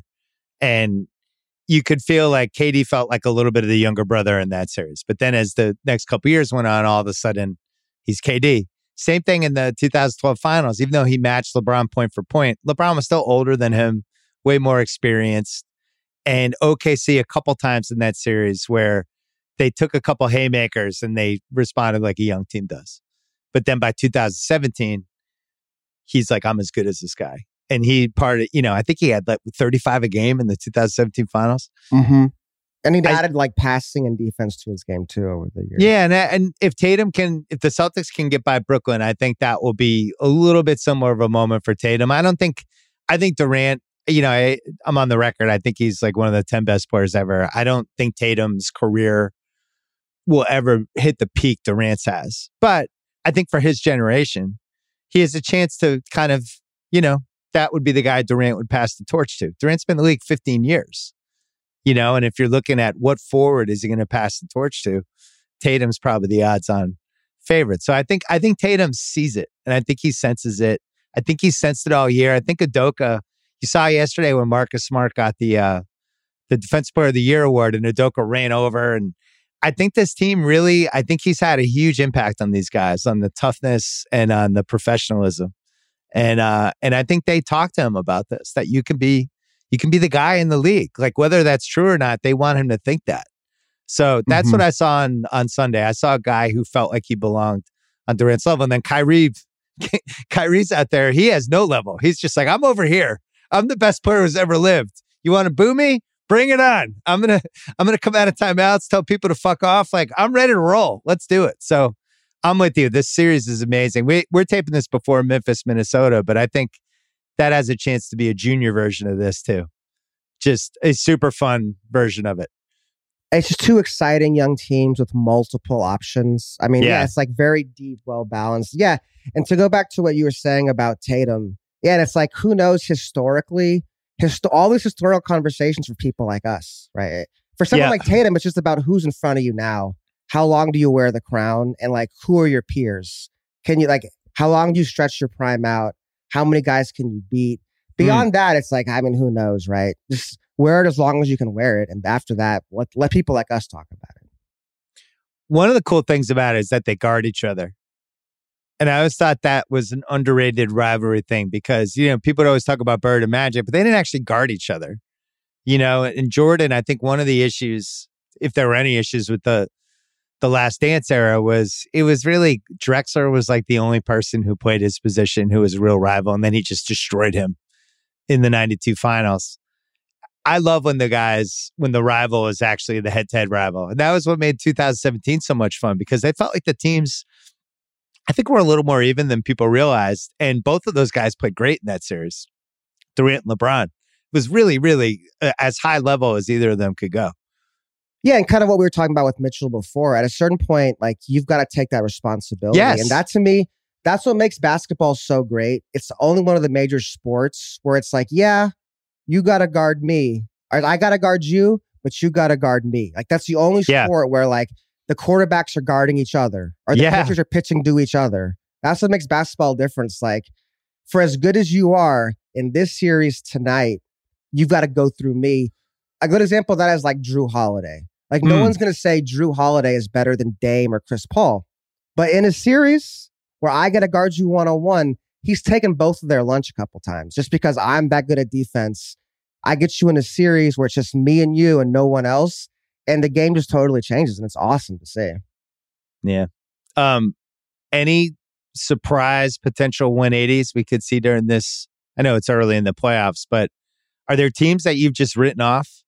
Because I feel like I've written off Denver. I've written off New Orleans. I think I've written off Chicago. So there's 3. And then Dallas, Utah's up in the air. The Brooklyn series, obviously. Memphis, is there anybody else? Those feel about right. Like to me, Utah is another team. We've kind of been talking about it. Where, like win or lose, you would write them off for round 2? I think so, especially with Phoenix looming. I mean, with Utah, it's like, and we're talking about like everything we've seen in this series. Like it's all happened last year. They had the exact same problems last year, and their solution was to like sign Rudy Gay. It never made much sense to me. After what happened the year before. And I guess in terms of writing off, Denver's in a tough hole right now. It feels like right now, like the first round, there's only like 3 series that really feel super competitive. It feels like it's a really slow build this year. Yeah. Rookies. I voted for Barnes for Rookie of the Year, and I battled between Barnes and Mobley the whole time, and I just thought Barnes's contribution on a good team was meaningful. Cade was pound for pound the most talented rookie from an upside standpoint last year, and that was somebody we debated a lot. If you redid that draft, would you still have Cade 1? Well, I had Mobley 1 last year. No, but I'm saying if we both did, but if we redid it now, would you have Cade or Mobley? I would still have Mobley. I mean, okay, I would too. It's just in terms. I mean, for Cade, for as good as I just feel Mobley has higher levels to go. Me too. I feel look at just his skill set, and I just think like for me, also I look at too is just the way the game is going. I think 7-foot guards are the future. If I can get a 7-foot guard, I'm just going to take that. Literally, like, and I was sleeping on how good Mobley could be as a guard, as a rookie. That's what's really incredible is he's playing guard. They have Jared Allen at the center. Yeah, Mobley's at the perimeter on the 3-point line. He's handling the ball, making all the passes. It's like if I have a 7-footer who can do that, I will take that version. For me, that's what it comes down to. These very high levels, right? Like I want that kind of player more than any other kind of player. And like Cade, for as good as he is a 6'6" point guard. I'll take a 7-foot wing over a 6'6" point guard every day of the week. Yeah, I think that's where I've landed as well. I think the passing is the thing that pushes it over the top for me with Mobley. Like he's just one of those guys that he just brings a ton of stuff to the table and he doesn't take anything off the table. Other than the fact that he can't shoot threes yet. But I like that he is trying them. You know, he's not, oh my God, I shouldn't shoot this. I can't. Like, he's like, I'm going to keep shooting these because 3 years from now, they're going to start going in. Other than that, everything he does is additive.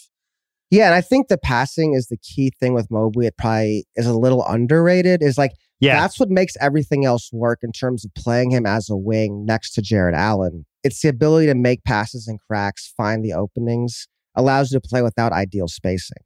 Like it's that combination of skills together is what unlocks everything. And then, and then also too, if you're already a good passer, that's to me, like that's the ultimate level of this guy can see the game. Like it's a leading indicator. If you're a good passer, that means you're a really smart player. It means you're pretty unselfish. It means you have a high basketball IQ. It just everything else can fit around you if you're a great passer in terms of and when you're an elite player. So we go Mobley 1, Cade 2. No? Who'd you have 2? I think after this year, I would have Barnes over him too. But I'm not as big a Cade guy as most people. So interesting. Take that for what it is. I mean, Barnes to me, he's 6'9". He can also run point more or less, like be a playmaker, create his own shot. The number I look at too a lot, I think, is 2-point percentage. Yeah, that to me is like always been the worrisome part with Cade. Is like he doesn't consistently create his own shot. I think very efficiently, and that's just a hard skill.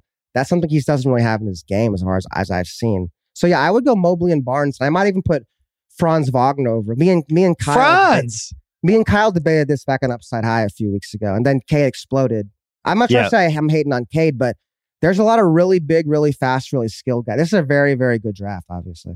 Oh my God. From a basketball card standpoint, you throw in Kuminga, you throw in Jalen Green. Like it really has a chance to be one of the iconic classes. I remember there was 2013, Panini made cards that year, but there were no cards in 2012. So it was the two classes together. So it was the 2011 and 12 drafts. So it was like Davis, Kawhi, Dame, Paul George. And it's just like this crazy box that you could get. And I feel like that draft's going to be the same. All right, this year's draft, quickly.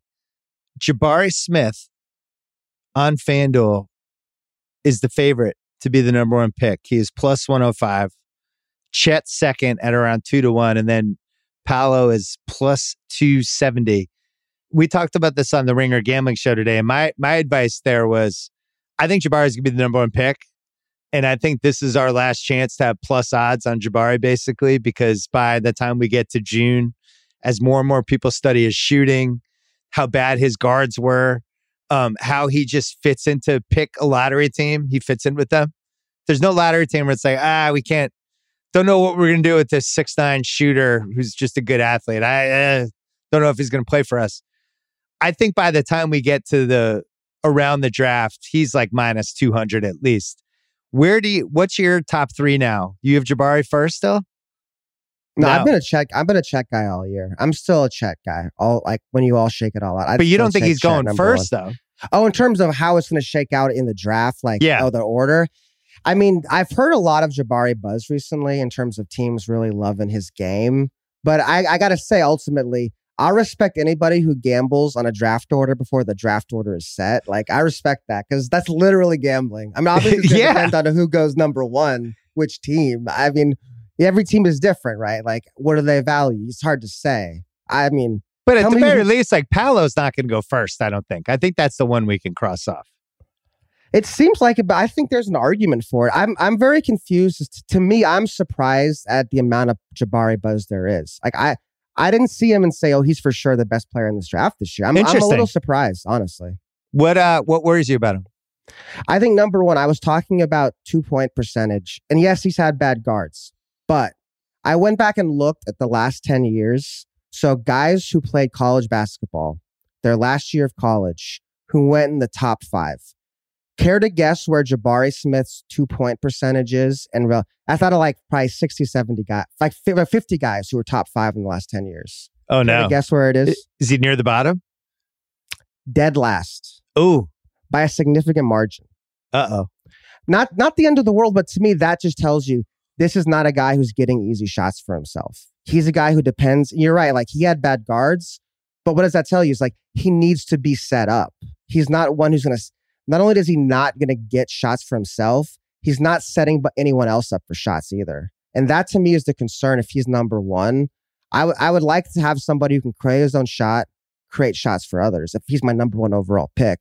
And that's me. I think Chet and Paolo are ahead of Jabari in those categories. Jabari is the best shooter, but it's like that is by necessity, that's a skill. That means you're the number 2 for somebody else, right? If you're on the perimeter spotting up, you're not the primary option. You're spacing the floor for someone else to be the primary. Whereas I think Chet and Paolo can handle a bigger load on offense. And let me make the case for Chet real quick. Yeah, I want to hear it. If you look at last year's draft, okay, who were the 2 players who rose the most after their rookie season in the draft? It would be Scotty Barnes and Franz Wagner. Now, if you go back to their last year in college, these are both guys who only averaged like 10, 11, 12 points a game. They weren't primary options. And I think everyone recognized that they were very skilled. They were top 10 picks, top 5 for Scotty. But it was, at the end of the day, like when a guy's not scoring a lot, it's kind of hard sometimes to see him. You don't necessarily expect, a guy's going to go to the NBA and score more than he did in college. But that does happen. It happened with Scotty, it happened with Franz. And you look at their efficiencies, they're very efficient in a smaller role in college, which indicated maybe there's untapped room. And then Chet was incredibly efficient. I think one of the most efficient seasons ever at Gonzaga. I think there's more room to grow there on offense than people might realize. And then everything else he does, he's 7 feet. He's an excellent defender. He's a really smart player. He's got the length on everyone. I think there's room for Chet to grow that people aren't giving him enough credit for. Wow. All right, so Houston gets first pick. Who would you want? You think they take Chet or Jabari? If they already passed on Mobley, that's what I wonder. Is Chet in a lot of ways like a lesser Mobley? So if you already passed on Mobley once... But did you pass on it because you love Jalen Green? Maybe. Me personally, I would take Chet number 1 almost regardless. I think for Houston, it'd probably be Chet or Jabari, yeah. If I'm looking at teams that I just know if Chet goes there, he's going to fail, Houston, Orlando, Detroit, OKC, Indiana, Portland. Orlando's the one that jumps out at me. And I don't think they would take him either because they have 100 centers, but I just don't like the thought of him in Orlando. I think Orlando's the team I would bet on the most would take Chet because they're so wingspan oriented, right? This is the guys from Milwaukee. They drafted Mo Bamba 6 basically because he had long arms a couple of years ago. They're going to pass up on the big wingspan length 7-footer. I don't think so. Plus him and Jalen Suggs played high school ball together. So there's that little connection as well. I feel like we have to bring in Steve Cerruti for a quick second. Diehard Orlando Magic fan. One of 2 on the Ringer staff somehow. Cerruti, given all the Orlando baggage with this team and some of the big man misfires, can you walk us through your emotions just hearing Tjarks say that Chet was a good option for the Orlando Magic? I agree with him. I've told what's going on? Let's go. If I had the first pick, I'm to the point where I would be disappointed if the Magic didn't take Chet because, again, like all the things that he can do, and you're 100% right, Tjarks. Like he is, if the Magic could create a guy in a lab that they would draft, it would be Chet Holmgren. Like that is who they take. That is their history. Now their draft lottery luck is terrible, so I assume they won't get the first pick. But I would genuinely be disappointed if they didn't take Chet number 1. Let's go. Wow, maybe we should be looking at Chet for the odds. I think Chet was like plus 190, something like that. Maybe Chet's the guy. Maybe that's the bet. If Orlando wins the lottery, I would hammer Chet real hard that night before the odds move too much. That's what I would do. And then you don't have to pay Bamba either. So there you go. It's a win-win. So you let Bamba leave. I mean, you already won with the freaking Vucevic trade. Jesus. Oh, yeah. It's highway robbery. How about Orlando finally winning a trade? When was the last time that happened? I guess you technically won the Dwight Howard trade because you got a whole bunch of things. Well, that's the trade nobody won, but yes. All right, we're going to take a quick break and then a little more with Tjarks. This episode is brought to you by Anytime Fitness. We're not all professional athletes, but we all have health goals. That's why Anytime Fitness gives you access to personalized plans and support from a coach. Plus, you can track your training, nutrition, and recovery progress with the Anytime Fitness app, just like the pros. With 24/7 access to more than 5,000 gyms worldwide, get more from your gym membership. Visit anytimefitness.com to try it for free today. Terms, conditions, restrictions all apply. See website for details. This episode is brought to you by Jiffy Lube. Cars can be a big investment, so it's important to take care of them. I once got a car that I started out with 25,000 miles on. I got it to over 200,000 miles because I took care of it. You know how you take care of a car? You take care of the maintenance, the oil, the brakes, all that stuff. And if you don't, you can have a car just completely fall apart. When your car needs maintenance, head to Jiffy Lube. They provide automotive excellence at speed. Get your oil change, brakes checked, tons of other multi-care services. It's all done by expertly trained technicians who actually care about taking care of you and your car. Jiffy Lube, car more. To find coupons and start an instant online estimate, visit jiffylube.com. All right, Tjarks is still here. Before we go, let's get an update. You wrote a beautiful essay about what's going on with you physically and some of the challenges you've had over the last years for the Ringer. You talked about it with Kyle on the Upside High Pod. Where are you at? How's life looking right now? It's been a very, very surreal experience. I think where I am right now is I'm reaching the limits of what conventional medicine can do for me medically. So I'm moving into kind of this very new world of like experimental treatments, clinical trials, alternative therapies. And it's just it's a very surreal thing because there's no safety net anymore. When I got diagnosed, the traditional medicine, traditional chemotherapy options, the thought was at very least they would buy me some time. These have been proven to work in similar treatments, et cetera, et cetera. But now it's like we're past that. And now the doctors are kind of flying blind. I'm flying blind. And it's like, and I always tell people, like, you never want to be on the cutting edge. Like when you get diagnosed with cancer, like get yourself a very simple diagnosis. Any oncologist can make. If you got to get one where you got to fly out to see an expert, that's not where you want to be. Unfortunately, that's where I am. And so right now I'm living day by day and I'm just praying for a miracle, honestly. So how rare is the cancer that you have? According to I talked to a researcher in and the sarcoma. I have a sarcoma, and sarcomas are 1% of all cancers. And then among my sarcomas, I have a very rare one. The number that was given to me was 1 in 25 million. Jesus. Does your age help at all? The fact that you're a young guy? Well, that's the weird thing is most people who get these kinds of sarcomas are actually teenagers. So I'm actually even more of an exception in that I was so old when I got it. And unfortunately, no. And the funny thing is like kids actually respond better to chemotherapy than adults. It's one of those weird things because their immune system is recovering faster. So actually it's not. Unfortunately, I'm young for life, but old for this kind of cancer, unfortunately. And you've been through like 2 pretty major rounds of chemo at this point. What are the cycles for that?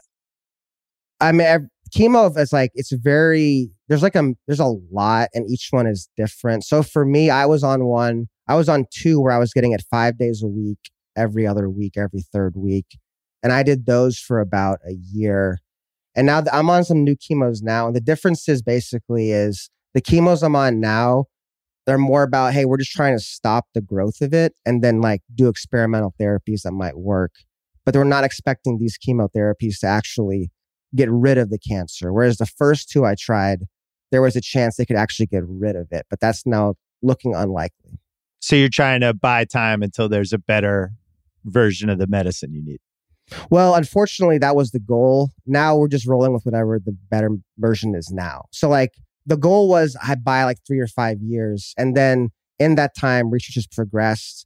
And maybe the stuff I'm trying now is like further along.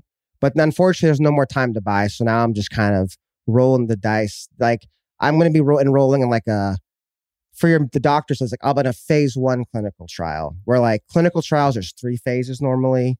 But I'll be at the very beginning. So it's like whatever's out there, we're just kind of going for it and just hoping for the best.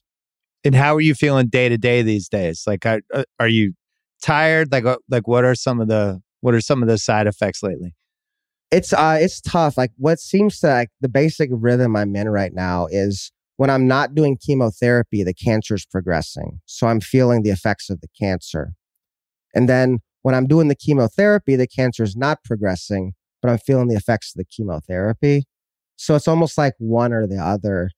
Yeah. And then you're just over time, your body starts to wear down. Like I'm just tired a lot. Like I've been doing this now for a year plus. And then what I've realized is in a lot of ways, I have the maturity of my 2-year-old son, and that when I feel bad physically, I'm grumpy, I'm not feeling good, I'm crabby. But when I feel okay physically, I feel better mentally and emotionally as well. But when you're feeling sick all the time, it just wears on you. And you're at least like, you're able to go out, you're able to walk around sometimes. Like you went to the 2 basketball games. Does that depend on what kind of energy you have? Yeah, it's more like I can still do stuff like that, but I just have less energy after. So it's like, okay, now to recover physically. And that's hard too, is like you have to accept that you can't do as many things as you would when you are healthy. I remember like me and my wife were talking about like my goals. And then I'm listing my goals for the day. And she's like, that's a lot of stuff to do. Like you're not healthy. Right. So it's hard. You have to adjust your mindset. That's almost the biggest thing. What kind of feedback did you get for the piece? I know it was pretty overwhelming. Yeah, I mean, I'm definitely an overwhelming response. There's just so many people who reached out and were just really said a lot of kind words. And what I've found with this kind of, when you have this kind of situation, you just you hear so much and people will say, hey, I really moved by this piece. I've gone through X tragedy in my life. My kids, my parents, my spouse, myself. And you're just like, man, you kind of go through life with like, you're not even really paying attention a lot of times, and how much like pain and suffering is in the world. You go through something like this and your eyes are opened because, it's like, you want to feel sorry for yourself. And you hear so many stories. You're like, man, actually, no, I actually have it kind of good compared to this person. Like, it's crazy. When you put a piece out like that, how much, is there a line where you're like, I'm not sure I want to share this? Or do you feel like you're at the stage where it's like, I actually want to share this. I feel like I might be able to help other people. Like what, as you're like putting yourself out there like that, is there anything holding you back? I mean, that's a good question. I think for sure it's very hard to be like that open about it. And I think for me, what like changes how I look at it is like my faith and the chance to talk about my faith with this audience, with this kind of story. I think without that element of it, if I didn't feel like sharing this had some greater purpose to talk about God, then it'd be tough. I'd be like, you know what? This is pretty personal. This is just for me and my family. Because it is like, it's definitely weird to put yourself out there like that. And I think without that element of it, I probably wouldn't. But it's like, okay, no, like this is a chance to talk about this, how I've gotten through this experience, what's been important to me. And then it's like, okay, now all this very personal things, it's not just like kind of exhibitionism and putting it out there to put it out there. Like there's a greater purpose behind it. There's a message behind what I'm trying to say. And I think that is what allows me to do that, I think. Well, so what would have happened the last year or so if you didn't have that faith? I'd probably, be like a Christian Bale, the first Batman movie, like was wandering Asia, looking for a Buddhist mentor, like right. Drinking all the time. It's like, I don't know. Yeah, I mean, especially the podcast you did with Kyle, it was so intense, like you talking about it. And I don't know, you're right. Like sometimes we can drift through life and we do these, whatever. Like we just talked about basketball for 45 minutes and then that becomes the next day and you just kind of go and you don't take a step to kind of think about everything. I know from my standpoint, like obviously a lot of people are asking about you and just how's he doing is the most common thing. So that was one of the reasons I wanted to have you on. Well, I appreciate you saying that. Yeah, and kind of what you were saying. And I talked about this in a piece I wrote maybe last year. I love this metaphor. And it's like this metaphor about life and kind of how like life in modern society, it's like you're a car driving on a cliff and you look around and there's just billboards everywhere. And it's like the billboards are like Netflix, sports, culture, politics, news. And you think that's everything. All of a sudden you reach the cliff and the billboards are gone. And you're like, where was I headed? What was I doing? I'm here now. What's going on? And it's like, you never know. And like, that's life really, is when those billboards are gone. You have to decide like what you think is meaningful and important to you. Well, you always have a place on this pod anytime you want to shoot the shit about hoops. You just tell me. And tell them about the, what else do we need to know? What do the listeners need to know about? Like, you have a website that your wife's doing. What else do we need to know? Yeah, my wife, she owns a Caring Bridge where it's just a little more, if you're interested in like the kind of nitty gritty of my illness and the more like, if you really like, yeah, like she just kind of updates it and talks about it. That's the main thing. Yeah, other than that, I'm just living day to day. I'm just believing in the best and I'm just praying and hoping for a miracle. All right. Well, I look forward to talking about the playoffs with you later in the postseason. Yeah. I really appreciate that. And I've really appreciated, Ringer's been awesome. You've been great. And it's really been meaningful to me to just be cared for like that from my company. It really is meaningful. And I appreciate that a lot. Well, you've been with us since day one. I told you we were talking about you. I think it was like near the end of Grantland. That was when you first went on our radar. And as soon as we started the Ringer, when we were talking about basketball writers, you were always on every list we have. You were on it. So we always knew like at some point, something was going to happen for you. I'll tell you a funny story, actually. I think you'd appreciate this. So right after I got hired at The Ringer, I met my wife like a week later. And then we're starting to date. Yeah, just like bam, bam. We're starting to date. And then she tells her dad and she's like, I don't know about this guy. He's like a sports writer. I don't understand this career exactly. What's happening? And then her father-in-law goes, he works for Bill Simmons. It'll be fine. Like, don't... Oh, that's high praise. Yeah, so there you go. It was an important step in my journey in many ways. All right. Well, that was good, dear. Tjarks, take care of yourself. I look forward to talking to you about basketball later this postseason. Good to see you. For sure. Have a good one, man. All right. That's it for the podcast. Thanks to Rob Mahoney. Thanks to Danny Kelly. Thanks to our guy, Jonathan Tjarks. Thanks to Kyle Crichton for producing. Thanks to Steve Cerruti. Thanks to Dylan Berkey. Back on this feed on Thursday night. Go Celts.